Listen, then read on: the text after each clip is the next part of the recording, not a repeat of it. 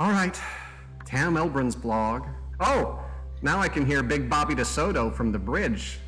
He has this thing where he tends to just send me little messages. A couple of dinosaurs on fire. I don't know what that's around. But mostly I'm really excited to be heading towards my big pal Tin Man. I've been thinking about what I'm going to say to him, and I think it's going to go something like this.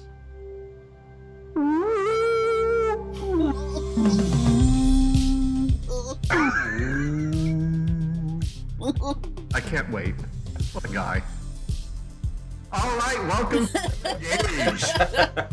Here we are, four Gen Xers getting back together week by week to watch the show that made us sci-fi fans in the first place, The Next Generation. I'm joined by my Cultural Bridge officers to talk about my personal favorite episode of The Next Generation called Tin Man in Season 3 as we are nearing the end. I'm joined by, as I said, count them three Cultural Bridge officers, and we'll say hi to them now. Greg Tito, how you doing? What's going on, Eric? I'm very excited to talk about this episode. It was one that I remembered vaguely, but then as soon as I started watching it, I was like, oh, I remember every moment of this episode, and it means a lot to me, and I'm so glad to be able to talk about it. Fantastic. It's new and different. I love it. Kate Yeager, how you doing today?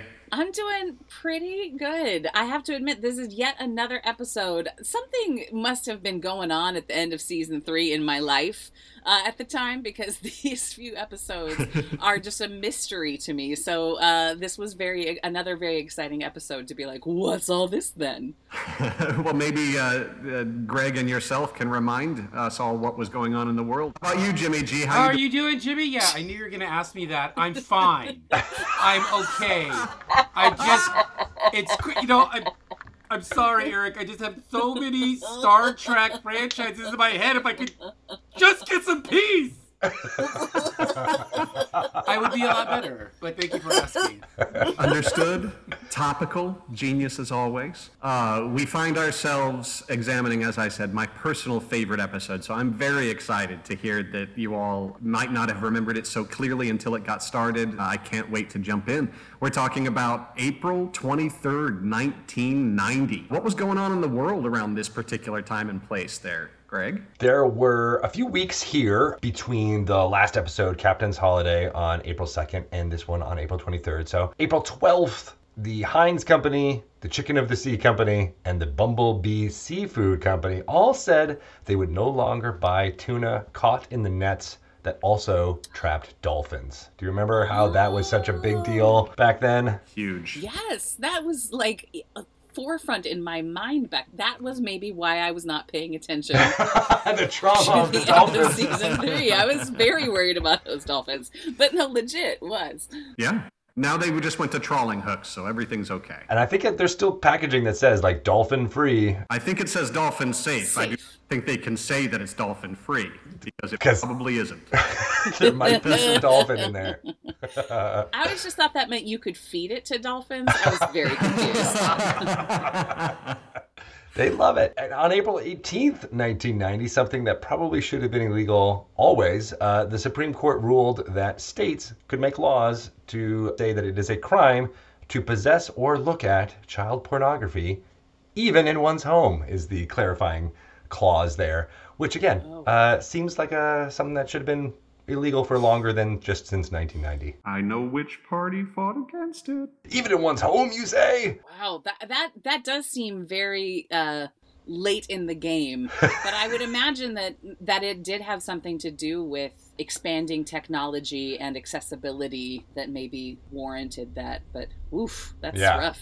Right? And then that led to, Jared from Subway and many others like being prosecuted under those laws based on this. Happier news, April 25th, 1990, the Hubble Space Telescope was placed into orbit by the Space Shuttle Discovery. So all of those amazing photographs, high-res of the outskirts of space that have been taken by that telescope all started 2 days after this episode aired. And we got, for a couple of years, some miscomedy from that, where people were always talking about how it couldn't take pictures initially, but it was not that simple. And of course, they got that fixed very quickly.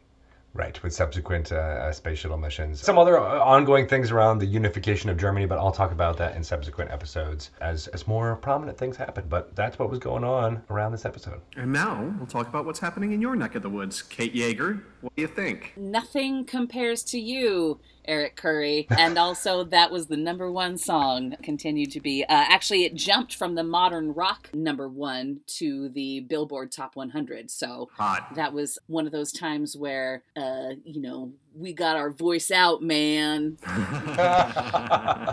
Sinead O'Connor was having dinner in a fancy restaurant. That's right. After that. She could do whatever she wants. Teenage Mutant Ninja Turtles continued to be number one. Our heroes in a half shell. Turtle power. Speaking of green things, Dinosaurs premiered on ABC. I loved that show. Jimmy and I talked at length about the final episode. Do you remember that one, Kate? Yeah, that's when the asteroid comes down, right? Spoiler alert. It was a rough episode. Yeah, it was sort of like so long and thanks for all the fish, but on Broadway, The Broadway. Chorus Line closed after 6,137 performances, also translated into 15 years. Wow. A generation of actors who hoped they got it, hoped they now got the tour. Too old for the tour at that point. Oh, that's true. That is all that was happening in pop culture. All of it. The entirety. Totally, I love entirely. Boom. I did see one thing which just made me personally happy was the premiere of In Living Color on Fox happened during this month. I just was excited about it. I'm like, oh man, In Living Color is so it was a big deal. Revolutionary. Absolutely. Yes. Here's a true story. When I was young, when someone asked me what I wanted to be when I grew up, I said a hee-haw honey. And when I was 12, I changed that into wanting to be a fly girl. So I don't know what that means about me. Thank you, J-Lo. Yeah, you want to be J-Lo. I went basically that same way, Kate. I watching Hee Haw with my grandparents to watching In Living Color with my brothers, and it was fucking eye-opening and awesome. Yeah. I trended towards that lane of watching things from then on. As did I. Two paths diverged in the woods. Deep in the woods. The multiverse Kate of like Hee Haw Kate, where she would end up today. Right. I want to see the multiverse of country music with having Kate Yeager in it. Oh, bless you. Nothing compares to you. I'll buy I it. fucking love it. All right, Jimmy, lay it on us. What was happening behind the scene? From the Nemesis Files. The script, Tin Man, was actually based on the Ace book from 1979, Tin Woodman by Dennis Putman, the couple Bailey and David Bischoff. And this is our first look at a male Betazoid, and we also get a deeper look into the Betazoid culture because of that. There's a line cut from the show. It was filmed, we cut it out, and it revealed that Picard and DeSoto were actually lieutenants together. They served together, and that's really explained a lot more of the buddy-buddy nature that they had going there, other than, as we remember, that was Riker's previous commanding officer before we came to the Enterprise. And then a couple of fun things about the ship itself. So we have the Tin Man or Gumptu. The sounds that we heard inside were actually the design effect coordinator or effects editor, James Wolvington's stomach, that he recorded via stethoscope. I'm so happy about that. But cooler still is that the design of Gumptu was a blatant homage to the thermal pads from Buckaroo Banzai. I love that. Fantastic. Cool. Oh, that's cool. Of course they are. I hadn't put that together, but they look Yeah. identical. That's awesome. There endeth the Nemesis Files for the day. Thank you, Jimmy G. You're welcome. So let's dive into this thing. I'm going to talk about the guest stars very quickly. We'll talk about Captain Big Bobby DeSoto like we had talked about. That's Michael Cavanaugh, who I'm sure you've seen all over the multiverse. He's still going strong. He has a streaming series going right now. His biggest credits are a bunch of guest stars and supporting roles in movies and TV shows like Without a Trace, Monk, the All the King's Men remake, which sucked, but he was great. Cold Case, not Cold Cuts. Bone, Medium, Las Vegas, 24's third season, one of the better ones. Carnival, Boston Public, Holes. Gotta love Holes. Oh, he's in Holes. West Wing, which we'll talk about a little bit when we get to his fellow guest star. The Haunting remake, also crap, but he's good. The Haunting. Go watch the original one directed by Robert Wise, the director of the very first Star Trek film and one of the great directors of all time, 1963's The Haunting. Fantastic, starring, among other people, the great Russ Tamblyn, who he had just worked with when he directed West Side Story. Yes, the director of the original Star Trek movie also directed West Side Story. All right, so after The Haunting remake, we also have The Practice, NYPD Blue, ER, Lois and Clark, X-Files, Dr. Quinn, Dark Shadows, Matlock. All of that I've mentioned so far was after TNG, and now before. Our House, Starman TV series, Santa Barbara, Scarecrow and Mrs. King, Iron Eagle, Cagney and Lacey, Amazing Stories, Stairway to Heaven, Highway to Heaven, Every Which Way But Loose, Matt Houston, Days of Our Lives, Hunter, The A-Team, TJ Hooker, One Day at a Time, Rockford Files, Kojak, and he made his big screen debut in the streets of San Francisco. Great career, but we move right through to get to one of my favorite actors of all time, Mr. Harry Groener, as Tam Elbrun. His parents no doubtedly pronounced it Harry Groener, was born in Germany, which comes up throughout his career as he plays German characters, usually in comedies, extraordinarily well. His mom was an opera singer, and his dad was a composer. He moved to the U.S. at the age of 2 and became an apprentice a few years later at the San Francisco Ballet. And then he went to University of Washington for his acting training, playing in Seattle after he graduated, and moved to New York. Once he moved to New York, he immediately got work in Broadway musicals. Mostly that's all he's known for in New York, but throughout the rest of the country, he plays classical leads all over. He's been nominated for early Tonys in his career for Will in Oklahoma and Monka Strap in Cats. He was a replacement for George in the original Sunday in the Park, and then he won his Tony for the original mashup musical Crazy for You, mostly based on the Gershwin's Girl Crazy, and that's where I became an enormous super fan past this. This episode was about 2 years, almost 3 years earlier than Crazy for You. And by the time he came out in Crazy for You, I was a big fanboy.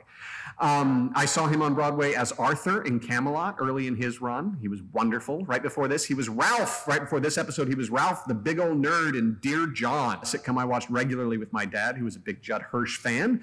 Big step up for nerddom was his run as the evil mayor of Sunnydale on Buffy. He was the reason to watch Las Vegas as the German chef Gunther.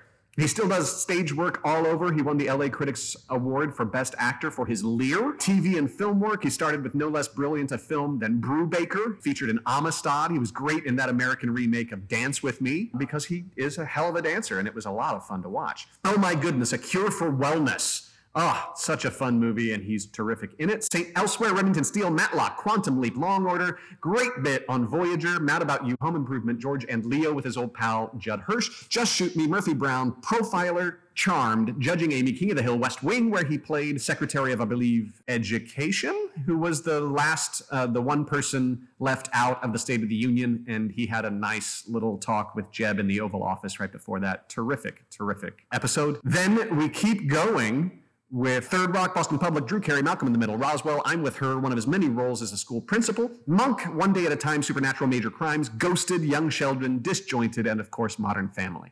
He is one of my all-time favorite actors, and I'm delighted to get to talk to him during this. Now, let's head to the cold open, shall we?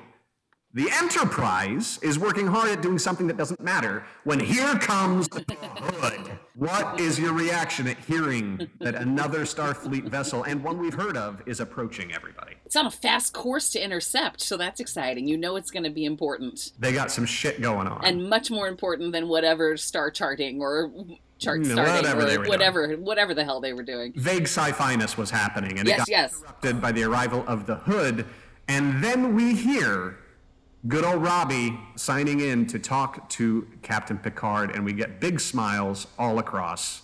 As Jimmy said, that is where Commander Will Riker used to be second in command, and as we found out, Picard and Bobby served together as lieutenants. What I love is every time Starship captains talk to each other, they get to use first names.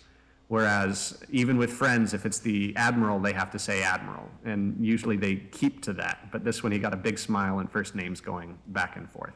Yeah, we're about like 3 seconds away from them being like, "Oh, you son of a bitch," and like slapping each other on the shoulders and all that. It's very evident. And I love, actually, my favorite part is Riker getting ribbed by his old captain, and then he kind of like sheepishly looks to Troy as being like, "I told you he's a cad." Like I just love the interpersonal connection here with this guy. Although he does lay it on pretty thick, I will have to say how jealous he is of these Galaxy class boys. No, he's just smacking him a little bit, just like, you guys are in a fast ship, better than ours, get to do way more shit than we do, and in my opinion, you should always rib your betters.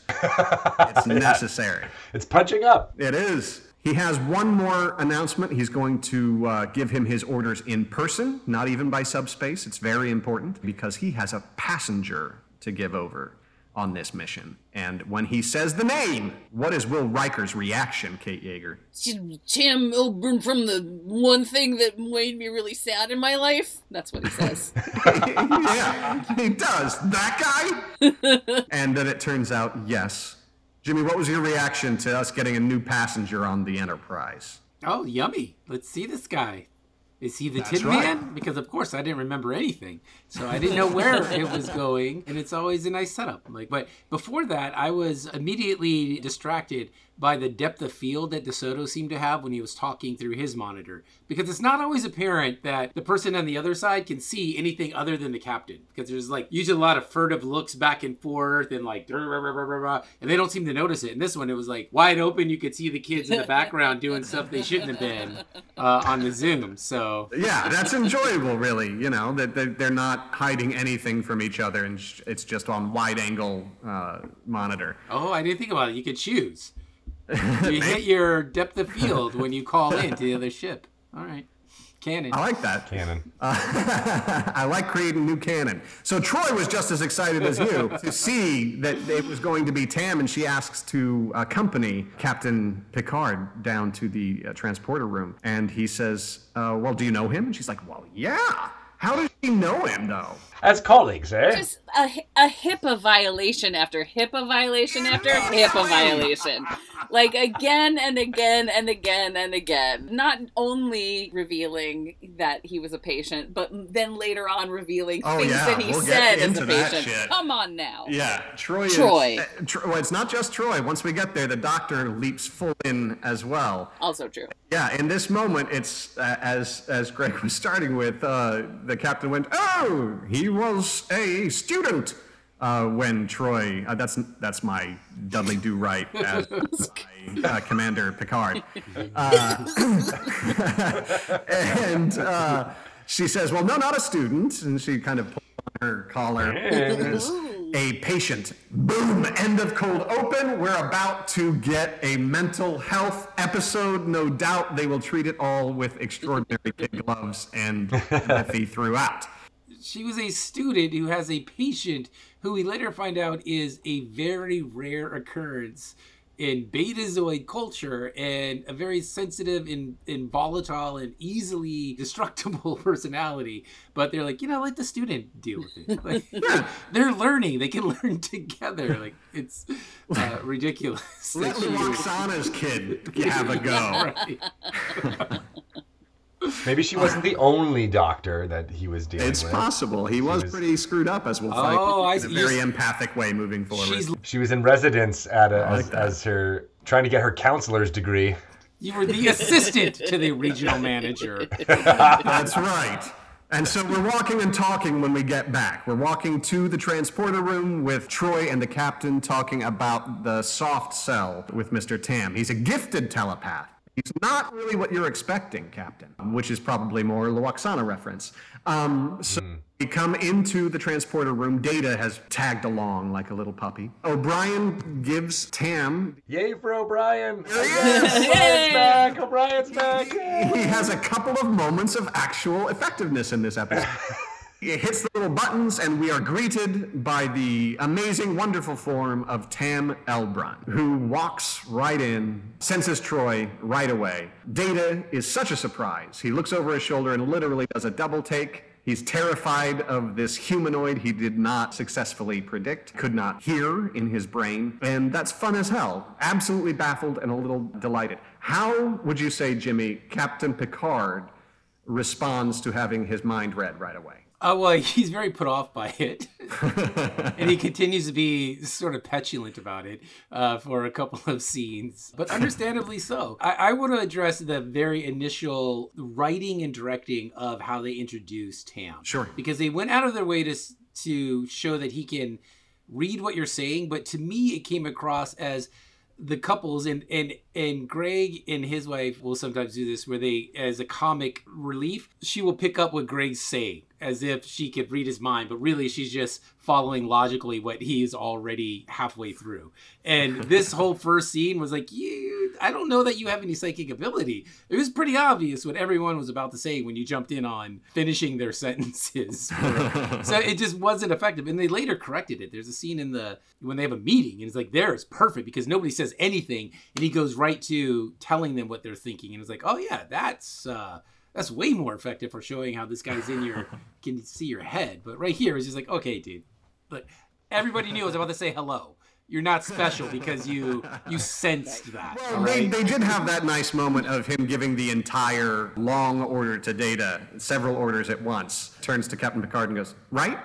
And then he like, basically repeats the order and then changes it from 10 to 15 minutes. That was funny. That was really funny. Which is both the pettiness that Jimmy's talking about and maybe a little bit of a help to us at seeing that he's just going to go his own way no matter what. He's not patient. We see this sort of distinction between him right away because when he sees Troi, he calls her Dee, right? He has a nickname for her and there is quite obviously affection from both of them. It's not, she's surprised to see him, I think, but, she seems like, oh, there he is.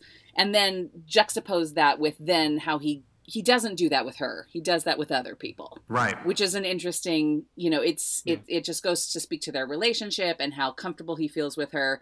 But I mean, I wrote down immediately, this guy is the worst, right? Because that kind of anticipation of what someone is saying, spoiler alert, happens all the time to women. And it just was like, let them complete their thoughts for the love of all that's good. But I think it's a great introduction if we're supposed to be seeing this flawed character. Right away, we've already got Deanna making excuses for him before we meet him. And then that just continues. And you mentioned it, Eric, the impatience is what comes across here. Like, he's just a jerk. He should know by now how old, however many years on this planet, on this world, interacting with folks, that doing what he's doing right here, especially at our first introduction, is rude, and he doesn't care. He just wants to get to what he wants to get to because he sees himself as the most important person in the room at any moment. Certainly. And that is what is what's great about the scene, because you see his thing, which he alludes to later. He's like, I'm an asshole. I know I'm an asshole. I don't like being around people. That's such a great detail to get across,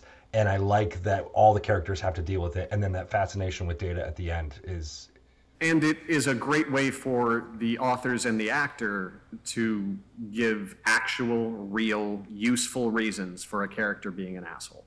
Like, he does know that they're going to dislike him. He wants them to dislike him. He wants to be left alone. If people like him, they're going to come ask questions. They're going to be close to him. He wants that gone. We don't know that yet, which is a wonderful piece of storytelling. Yeah. He's an asshole. And that's fantastic. So Data goes and he takes his orders, the orders. And in the meantime, we get another walk and talk, this time from Geordi and Will. Will's been Geordi in about Tam being responsible for Will's buddy's deaths in the Garushta disaster that Jimmy mentioned earlier. So he's filling him in with all kinds of non-biased shit. He's angry that Tam didn't stop idiots from acting like idiots, it sounds to me. What did you guys think about this particular discussion? I thought it was a great way to get exposition out, right? Because you get what's happening here, you get through Riker's POV, and how that could have messed up with someone too. So you understand a little bit why Tam has reacted and needed the mental help from Troi. in dealing with the trauma of that incident. It sounds like Riker might need some help as well too. Doesn't it? Yeah, because he has not been quite over this incident at all, and assigns all of the blame on this person who had probably done a similar thing when he was on the Hood when he was first introduced. So he was already biased against him for being an asshole and impatient to begin with. And then we immediately go to the bridge where Data, Worf, and Will are unpacking the orders and all of the info that comes with them. And what does Data say, Jimmy, when he finally gets a look at all of the stuff at once? Wow. Astonishing. If memory serves me correct. It does. Your memory is always 1,000% perfect, my friend. What we get next is the conference room where Data shows them the image of a star system that they're approaching. It's in the final stages of expansion and collapse, and it's about to go supernova. But that's not even it! Tam interrupts Data. Get to the point! And then we get to the point. Tin Man, maybe my favorite character in Star Trek. We see a picture of it, finally. What do you think, Kate? What's your impression? Well, now that I know what it was an homage to, I have a greater appreciation. But it's seed-like almost, right? It looks like almost like an opening pollinating seed, which is fascinating. Lit from the inside. Yes. Even. Yeah, it's very evocative. I'm not sure what of. No, wait, I do. Because Jimmy told me. But it's also it's an unusual shape, and for what we see usually. Let me say that word one more time. Usually. I'm perhaps ruined by Farscape and the whole idea of a living ship as being such an integral part of that sci-fi series that was where my mind immediately went to. Like, oh. Well, I'm sure that's where Farscape's mind immediately went. Right. The various sci-fi organic cultures that exist kind of before this. Well, what about Doctor Who? I mean, that's a living ship, and that even predates it. It's kind of a trope now. But not organic. The living ship thing. But that's not even the real point, because the real point is that Romulans are going there. Well, that's the real point according to Captain Picard and all his war shit. We have the probability of Romulans coming into this disputed space for the same reason that Starfleet is now interested in it. So we're on our way. We're going. Starfleet thinks that it is a ship, composition and energy form unknown, and they think it's a starship and alive. Organic, born in space. Nobody knows why it's here or where it's from. Subspace communications have been unsuccessful.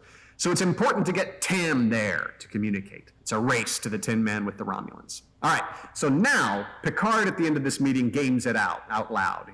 Geordi speaks up that the Romulans will dissect it if they catch it. I think it's pretty naive to think that Starfleet would not.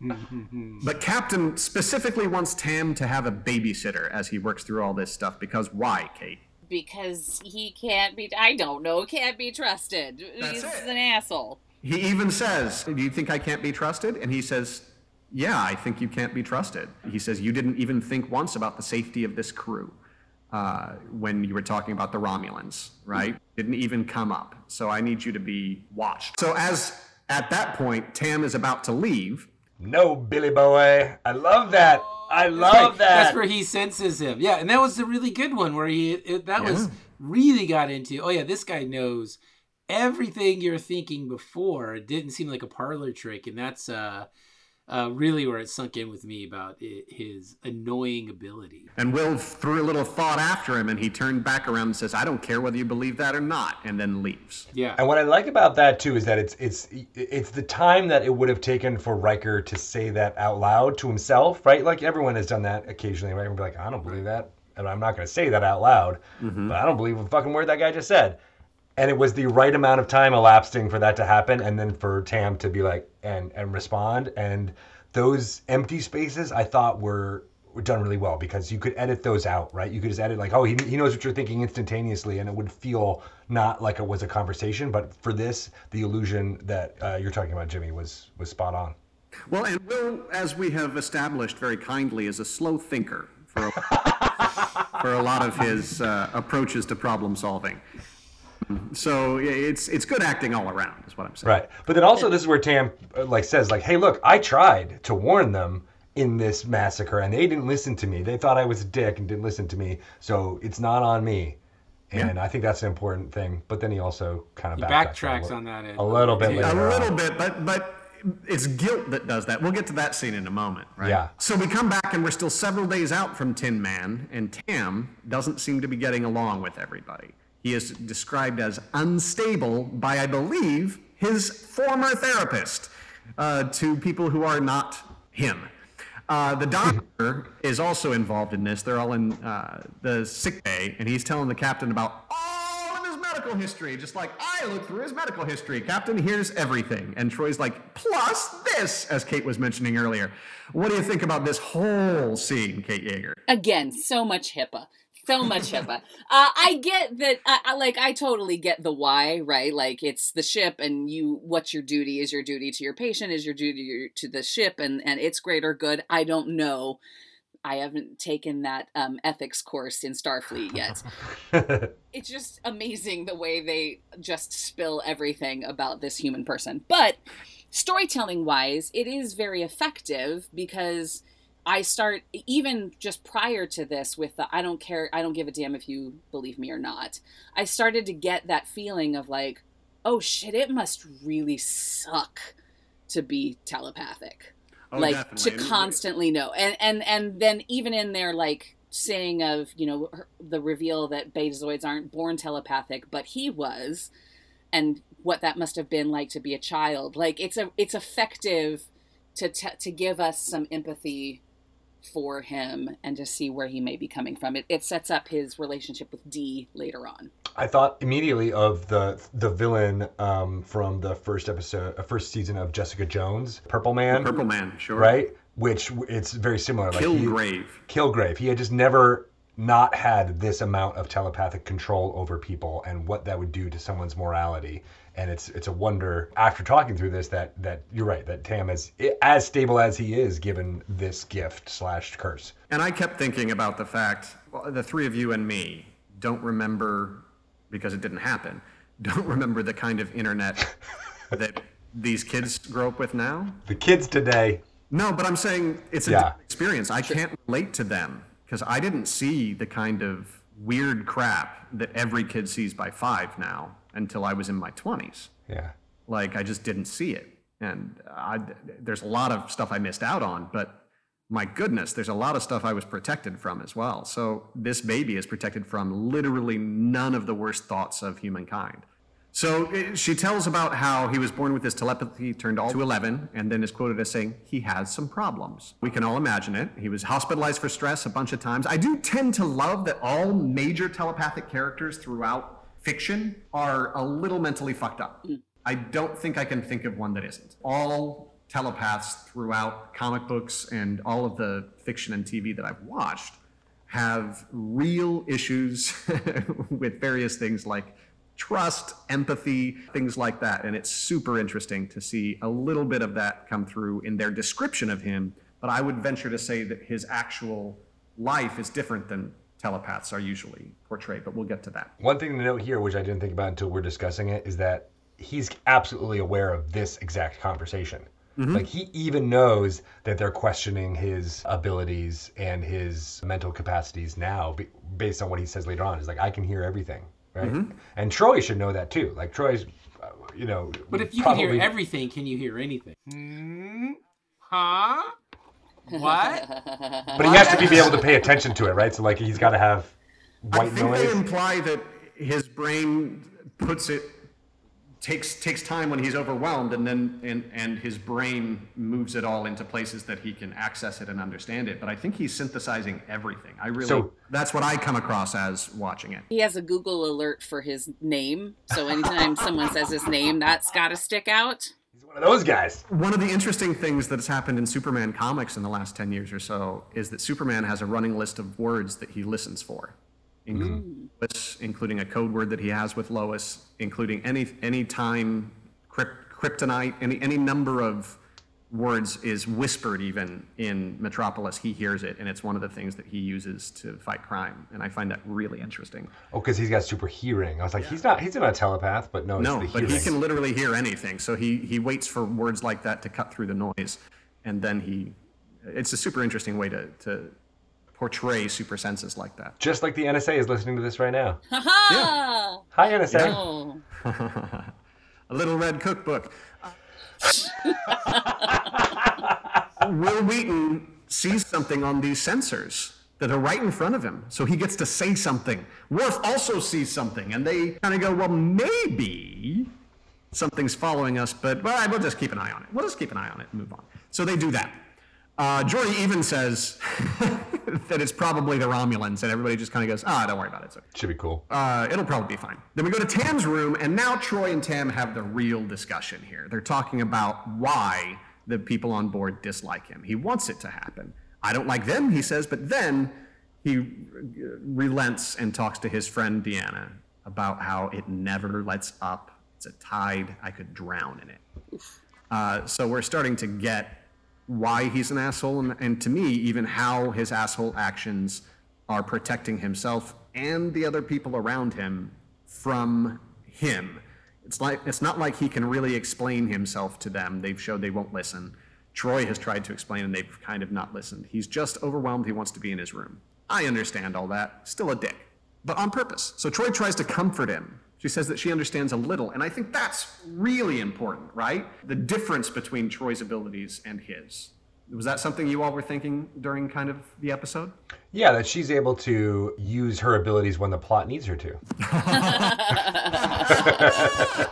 That's a very employable skill. Yeah, no, I think that she reminds me of like the Jean Grey and Professor X kind of, a lot of comic book references in this episode about like how they understand but they're different, right? Like, you know, that they have similar abilities but they experience them in very different ways. I enjoyed this conversation. It's a long scene between the two of them, and it goes in different. I love his description of the aliens that are basically Ents from Tolkien, about the Chandrins. Yes, and how they have these long rituals, and how that he had found some peace there because while there were still these monolithic entities that he could speak to, it was slow enough that it was, you know, he was able to enjoy it, and that he left that place only to go on this mission. So he had been basically separate from the rest of Federation society for some years. And part of that is, as Jimmy was talking about earlier, and I want to go back to you here, Jimmy, he talks about specifically how he could have warned Will's friend Darson more forcefully. And that's an interesting way to deal with guilt and PTSD.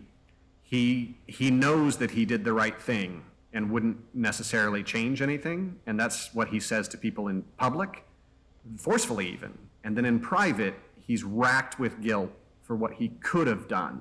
I agree. It made, for a viewer, it made it very intriguing because it was a nice argument put out there. And I love the point of view of how you behave in public doesn't necessarily at all reflect on how you feel. Whether that feeling is a true reflection on what happened or not, it isn't as relevant. It's dramatically more interesting that he has the conflict within himself.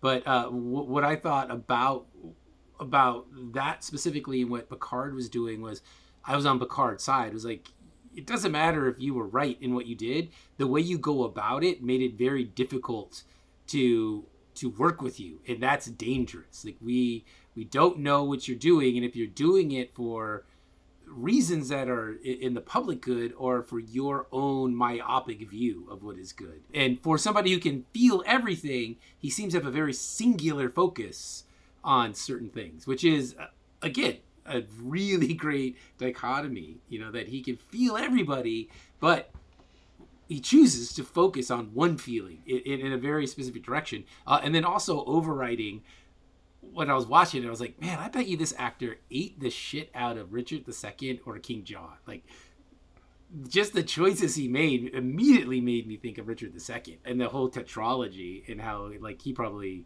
lived in that for a while, because it was just a brilliant put upon type of person.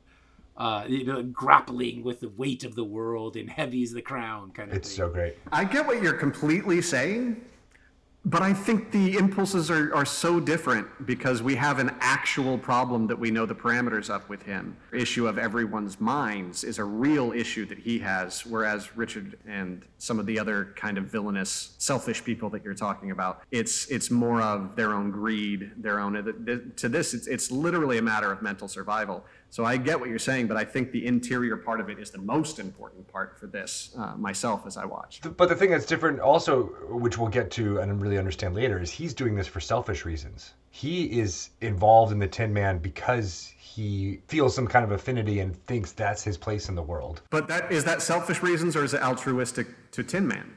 It's both, perhaps. Well, perhaps, right. I mean, what's a relationship? What's a family? I mean, I know well, that's... what's survival, like literal survival too. Like I feel like the whole time he really feels like he doesn't have much choice, and I think Starfleet can afford all this stuff. Well, that's true too. I'm more or less on his side. I agree with you, but I also it's interesting too that like Picard and Starfleet's Tam Elbrin is to Maverick as Picard and Starfleet is to Iceman in this, because he's basically saying like, you're dangerous. I didn't see that new commercial, but I bet it's good.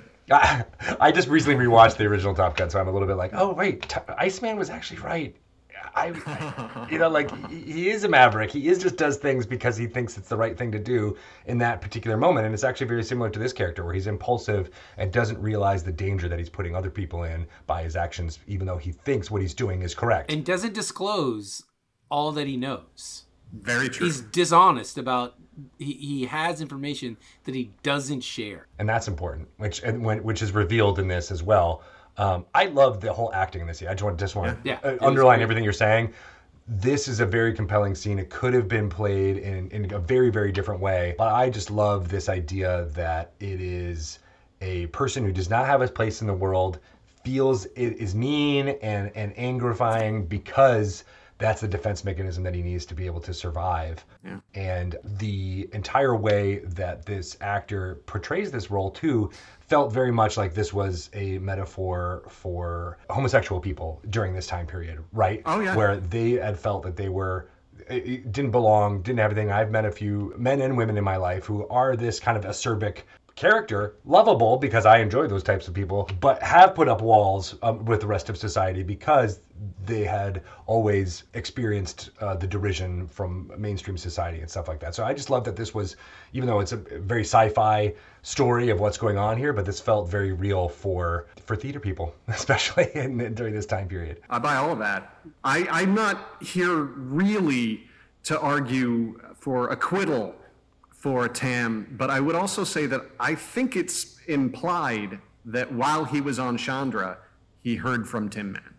At the end of this scene where they are talking about, he mentions that he's in contact. She asks, and he says no, and then he says, well, yes. It's not like words, but yeah, we've been in contact for a long time.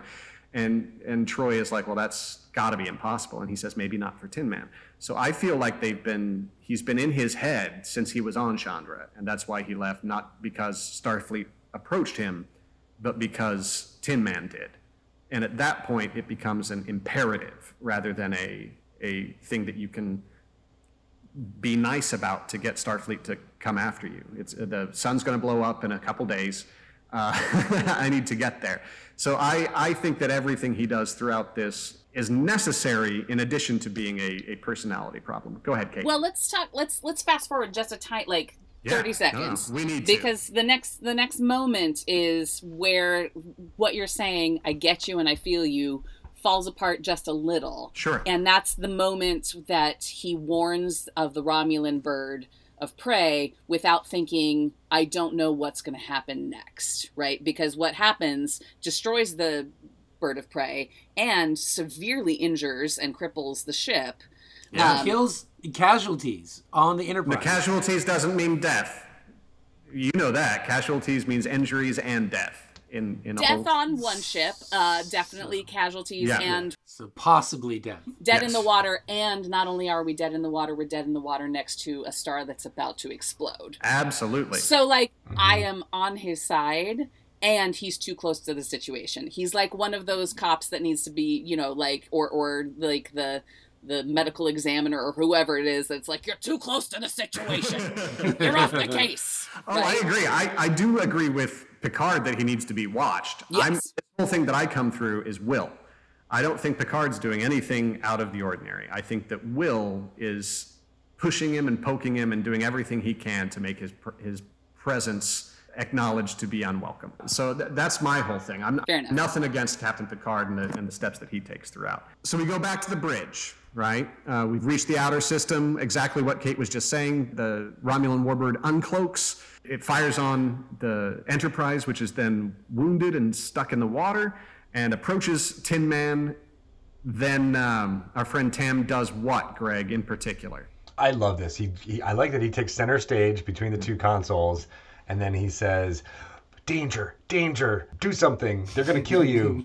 I think he even uses before we know what the word means, Gumtu. He uses the name. He does.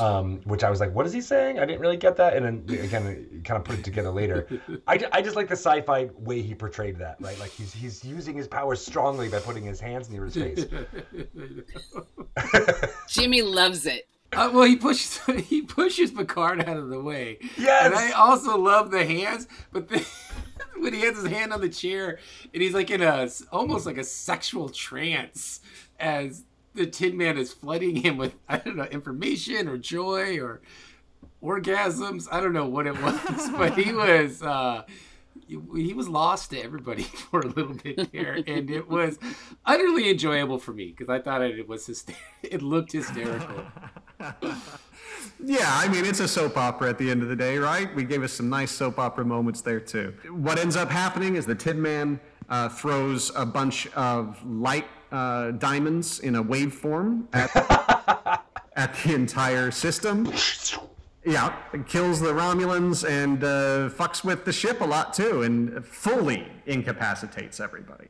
The shields are down to 30%. So we get to the point here where Picard tells Tam that getting somewhere first is not always the best methodology, right? We can let the other ship, as it approaches, we don't have to worry so hard about getting to Tin Man now. We have to do it right.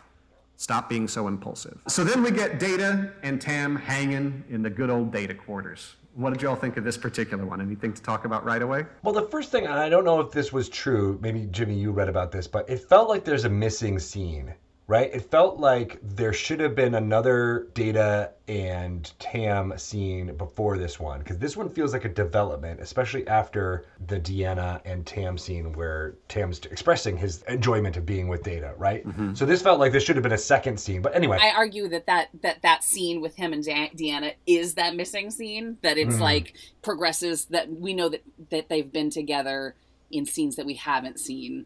I don't know. It's just meanwhile back at the ranch. And that he's seeking Data out. Like he wants to be with Data. Yeah, he does mention that. Because it's enjoyable, more enjoyable. Yeah. I remember, for some reason, the use of the word Spartan in this scene is something that's been bouncing around in my head for decades. I think it might have been even the first time I'd heard that word in such a way. And I asked, like, what does that mean? And then having to, get it explained and looking up to it. And going to the encyclopedia. Yeah, I honestly pulling out the late edition of the paper. Britannica. Yeah, right. But I also just enjoy, once again, anytime a co-star gets to spend some time with Data, because you get, in some ways, the most honest portrayal of a new character and how they react to Data. I think you've mentioned that before, Eric. And you see it on display in this scene. Yeah, it's wonderful. They get right to it, too. Data sees that there is an interior to Tin Man. It looks like quarters. It looks like a life support even. But there's no crew. Then Tam kind of asks him to extrapolate. He says, well, oh gosh, something about the purpose. And Data says he's not really qualified to answer because he's not alive. Tam shuts that down right away. He says, you're the perfect life scientist. You're so curious about it and you don't have inherent biases. You observe everything. It's just the nicest. You think about humanity and are an honest researcher without trivial curiosities. Like, it's so good. He treats him with care and tenderness. It's not rare for people with demonstrable mental difficulties to express deep empathy for other people, especially if the other people express similar yearnings to them, right? It's such good characterization of someone struggling with mental health and reaching out for a friend that they think can help. It's nice. It is nice.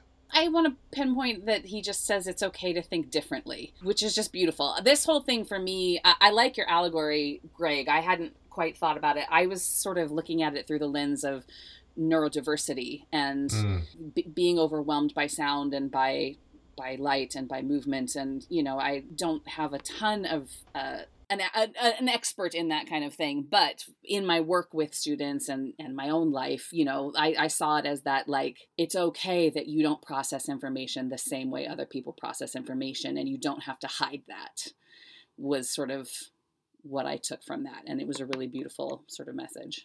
Jordy and Will in engineering. Tin Man fried the circuits, computers down, shields down, Romulans are still coming. The doctor says Tam seems like he had a seizure the last time he talked to him, so he confesses to being in contact with Gantu. Picard then asks Tam if he might convince it to come to Starfleet.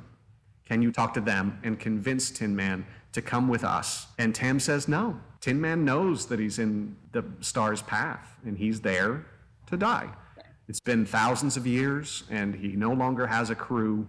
He hasn't seen another alien like himself in those 1,000 years. Well, what did this have you guys think? You all thinking? That loneliness, that feeling of just like, oh, that connection of like, that's why he's there. That's why Tin Man is there, is to die. It was not that he's unaware of his surroundings. Of course, a being like this would be cognizant of the fact that a star is about to explode. But that's its purpose and what it's trying to do here. And that hit home a lot. And understandably, you know, back to your point, Eric, about like, that's why maybe this is a little bit altruistic in that Tam sees that this entity is hurting and wants to come help it.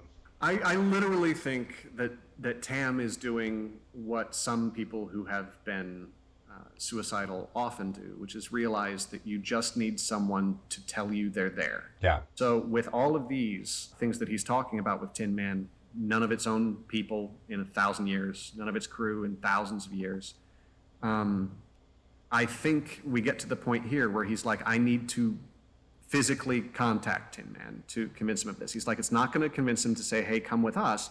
What is going to convince him is, I'm here, I'm alone too, I completely understand, and we're going to get through this together.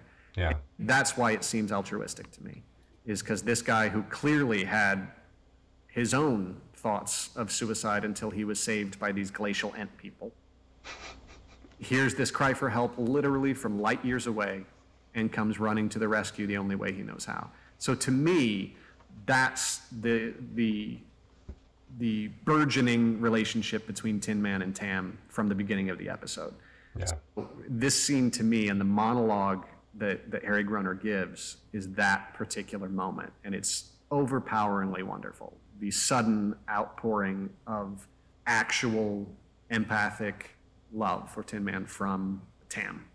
Anyway, that's my take on this scene. I agree. I think the performance is impossible, and it's done so well. That monologue is impossible, I think, to just kind of stand in close up and go, oh, he's feeling all these things, and to make it through in such a way that I just kind of buy it the whole time. Like, it's so dramatic, it's so Shakespearean, and I love it. What did you think, Jimmy? No, I liked it too. And as an actor, I looked at it, was like, wow, what if you're given that? Here's it in the script. You have to stand and portray that you've been inundated with emotions and thought over millennia. Action. That is an extraordinarily difficult thing to do, because it's not grounded in anything. It's just something the actor has to conceptualize and then physicalize. So even though I laughed at it, and I still, thinking about it, laugh, it's not because this guy's not extraordinary. It's because he rose to the occasion. It was funny. Because I couldn't get to where he was, but it is not because this guy does not have the skills to pay the bills. I mean, we are suddenly confronted with the idea that we need to get Tam over there right now because the other warbird is arriving, and we don't have shields, really. We don't have engines. We have nothing with which to get out of here. I just want to give a quick shout out to LeVar Burton for also having very difficult, like engineering scenes, acting with extras who are probably told, don't you fucking say anything because we're not paying you, and nodding. And like, I feel like he actually had to direct that scene in some ways because it is all Geordi LaForge techno babble, blah blah blah blah. We're gonna swap out the things to do this with the things, and he's got lots of business with these folks. One of them's named Russell. He gets name checked a couple of times, and he's like, "Oh, okay, I'll do what you're saying with my sonic screwdriver over here in the corner." I just kept noting. I mean, like, man, this really does ramp up the tension in a really really important way for this episode, but it is just a monologue from LeVar Burton. It is, and you're right. If any of those guys say anything, not only do they have to pay him more, but literally they would not be able to come back because most of these extras are extras in episode after episode after episode after episode, and once your character talks, your character always gets paid like they talked. So yeah, Troy and Picard are finally discussing the whole end of it. Say, we have to go, and Troy says he's going to lose himself, and Picard says, we're out of time. We have to do it anyway. It's the only option. The Romulans are here, frequency's open, not gonna happen. We're gonna kill Tin Man, and we're gonna kill you if you do anything about it. So, okay, O'Brien sends him over. They send Data and Tam inside Tin Man. They are inside Tin Man, hanging. And immediately, Tin Man does that thing where he gives too much noise to Tam's tiny brain, but he recovers, like Jimmy was talking about. O'Brien, back again, has a transporter lock. Oh. And Tin Man has brought up his own shields and blocked everyone's sensors. There needs to be some trust now. There does. What are you guys feeling during all of this back and forth? We're on we're on two bridges, and we are told what's happening on a third. Back and forth, back and forth. What do y'all think as this goes down and Tam actually slows down to figure it all out rather than, while everyone else is getting more and more urgent, Tam seems to kind of slow down and have a very soft introduction to his new friend. I want to have like the 24 o'clock in the corner, because it definitely feels like everything is coming to a head, and we have to be still for a moment, which is just like the worst, right? And the best at the same time, right? It's the best to watch, it's the worst to feel. I like that the Romulans are claiming the right of vengeance. I mean, like, it's and they take their time, let's just be clear, because they could go any moment. Really, anything could go any moment. Wow, it's a lot. I think right there you get a Captain Picard reputation moment where they're not going to do anything. Right, sure. Right, because he's like viewer off. Like he kind of like hangs up on the captain in the way only a Picard could. Yes. But I love the quiet moment of Tam explaining to Data what this all means, and it's almost like in a mystery. It's almost like the detective piecing it all together at the end, and I kind of love that moment, and it's all kind of culminated in that chair popping up and what a chair means. Yeah. There's a really nice moment when Tam touches the wall and his hand sinks in, but Data's doesn't, and there you saw like, okay, there's a bond here that doesn't exist with anyone else. It's something a little special. Yeah, and then Tin Man makes him that chair. Data says, the mission is nearly complete. We have to get this mission done. And Tam just kind of says, I'm not going back. Mm-hmm. It's not big. It's not anything. Just like, this is where I belong. No worries. I'll take care. We will take care of everything from here. And it's really that this is where I belong is such a beautiful thing. He says this beautiful line because Data reminds him of the star, and he says, I will save him, but first he will save me. Oh, come on now. That's beautiful. And that to me was what made this feel different than the neurodivergent interpretation you were talking about, Kate. That's where it felt like this was two entities who felt very different in society coming together and having that kind of like, well, at least I found my person, right? I found my bond. Fair enough. I like that. I hadn't thought of that. Like Kate was approaching it from the neurodivergence metaphor. I was approaching it from the mental health metaphor.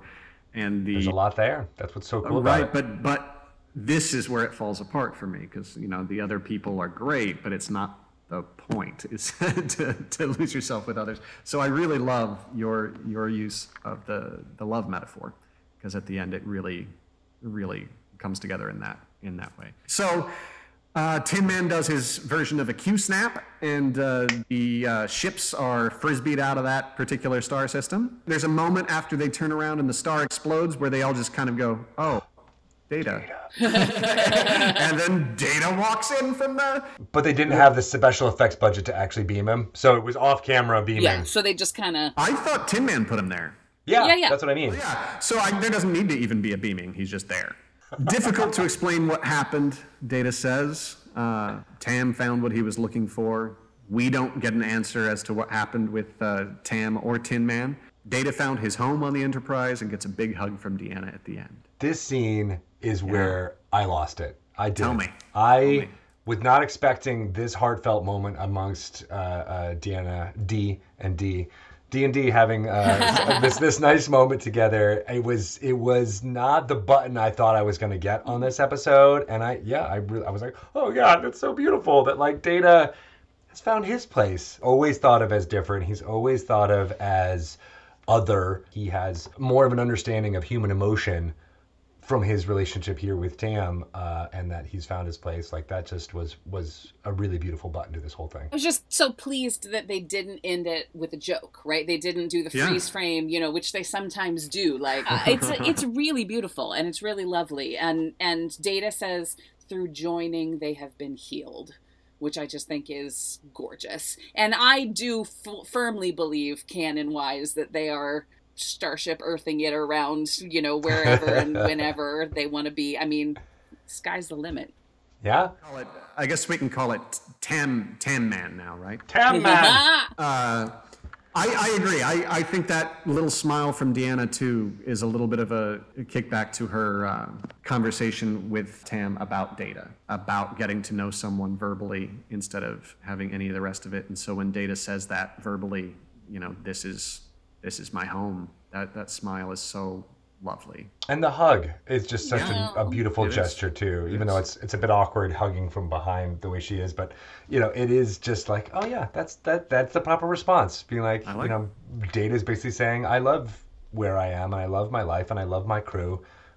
And she's just like saying, yeah, I do too. But non-verbally in such a beautiful way. Agreed.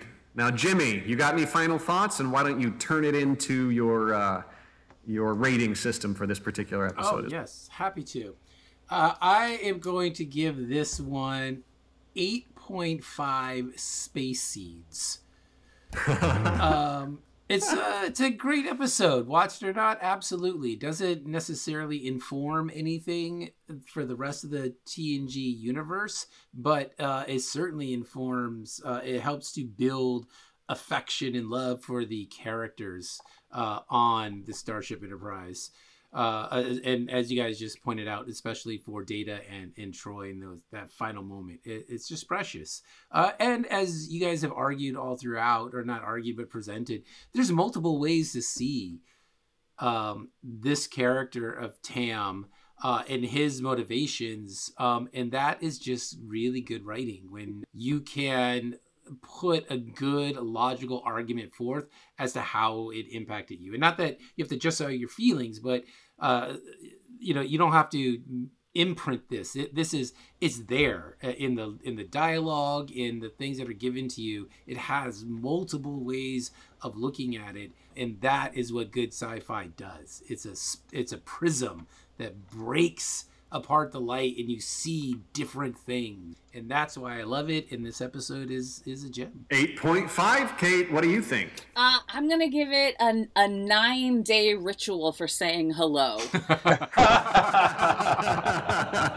I think what Jimmy just hit upon, anytime that an audience can put their point of view or see themselves, I should say, in a character and come at it from multiple points of view, like Jimmy said, it's clearly effective writing, married with a very effective set of performances by a guest star who I think of some of the other guest stars we've had in the past, some great, some would not have risen to this level. So they chose wisely in this. It doesn't set up necessarily a lot for canon wise, our overall or overarching story, but I love what it does for Data and how we see yet again another sort of step forward on his journey. And I really like it for those reasons. Hell yeah. 9. What are your thoughts, Greg? I'm gonna go even farther. I'm gonna go 9.5 Farscape inspiration points. Because the more I think about it, the more I think this episode was directly an inspiration to the Jim Henson Company and everybody putting together that episode of the headcanon of like, what happens after? Like, what happens now? There's this living ship out there with one, maybe they gain more crew. What does that crew all mean? And then all of a sudden you got an entire show. And I think that's what this episode does. I love it for all of the metaphors about life and existence and human relationships that it explores. All the interpretations we've talked about. I love that the performance by Harry Groener. I was not aware of his name, but his performance here is just so evocative of someone who... an archetype that I've known for many years, like just not feeling like they fit in any situation. It comes off to some as a dick, but is actually just full of love and empathy and doesn't know how to express it quite with the people that he meets. And then he meets someone who he is able to have that wonderful symbiotic relationship and forms a more permanent relationship there. So it's just so beautiful. It's a great sci-fi story. It's a great human story, and it elevates, all of storytelling, not just sci-fi. It's just wonderful. Well, that's fantastic. I'm going up the steps from 8.5 to 9 to 9.5, and y'all know that I was going to go with 10 amazingly built sets representing a bridge on an organic ship that looks to me like an inner ear. Such an amazing episode. I do think it is my favorite episode of Star Trek. It has lasted the test of time. I'm certain I've seen this episode 50 times. There's nothing else to say for it for me. You all summed it up extraordinarily well. I'm so proud to have been with you on this particular one. Got a little teared up a couple times. Thank you for everything. Thank all of you for listening. And we'll be back next time with another episode of Re-engage. I knew you were going to say that. God damn it, I just wet my pants. Well done, everybody. We did it. That was fun, y'all.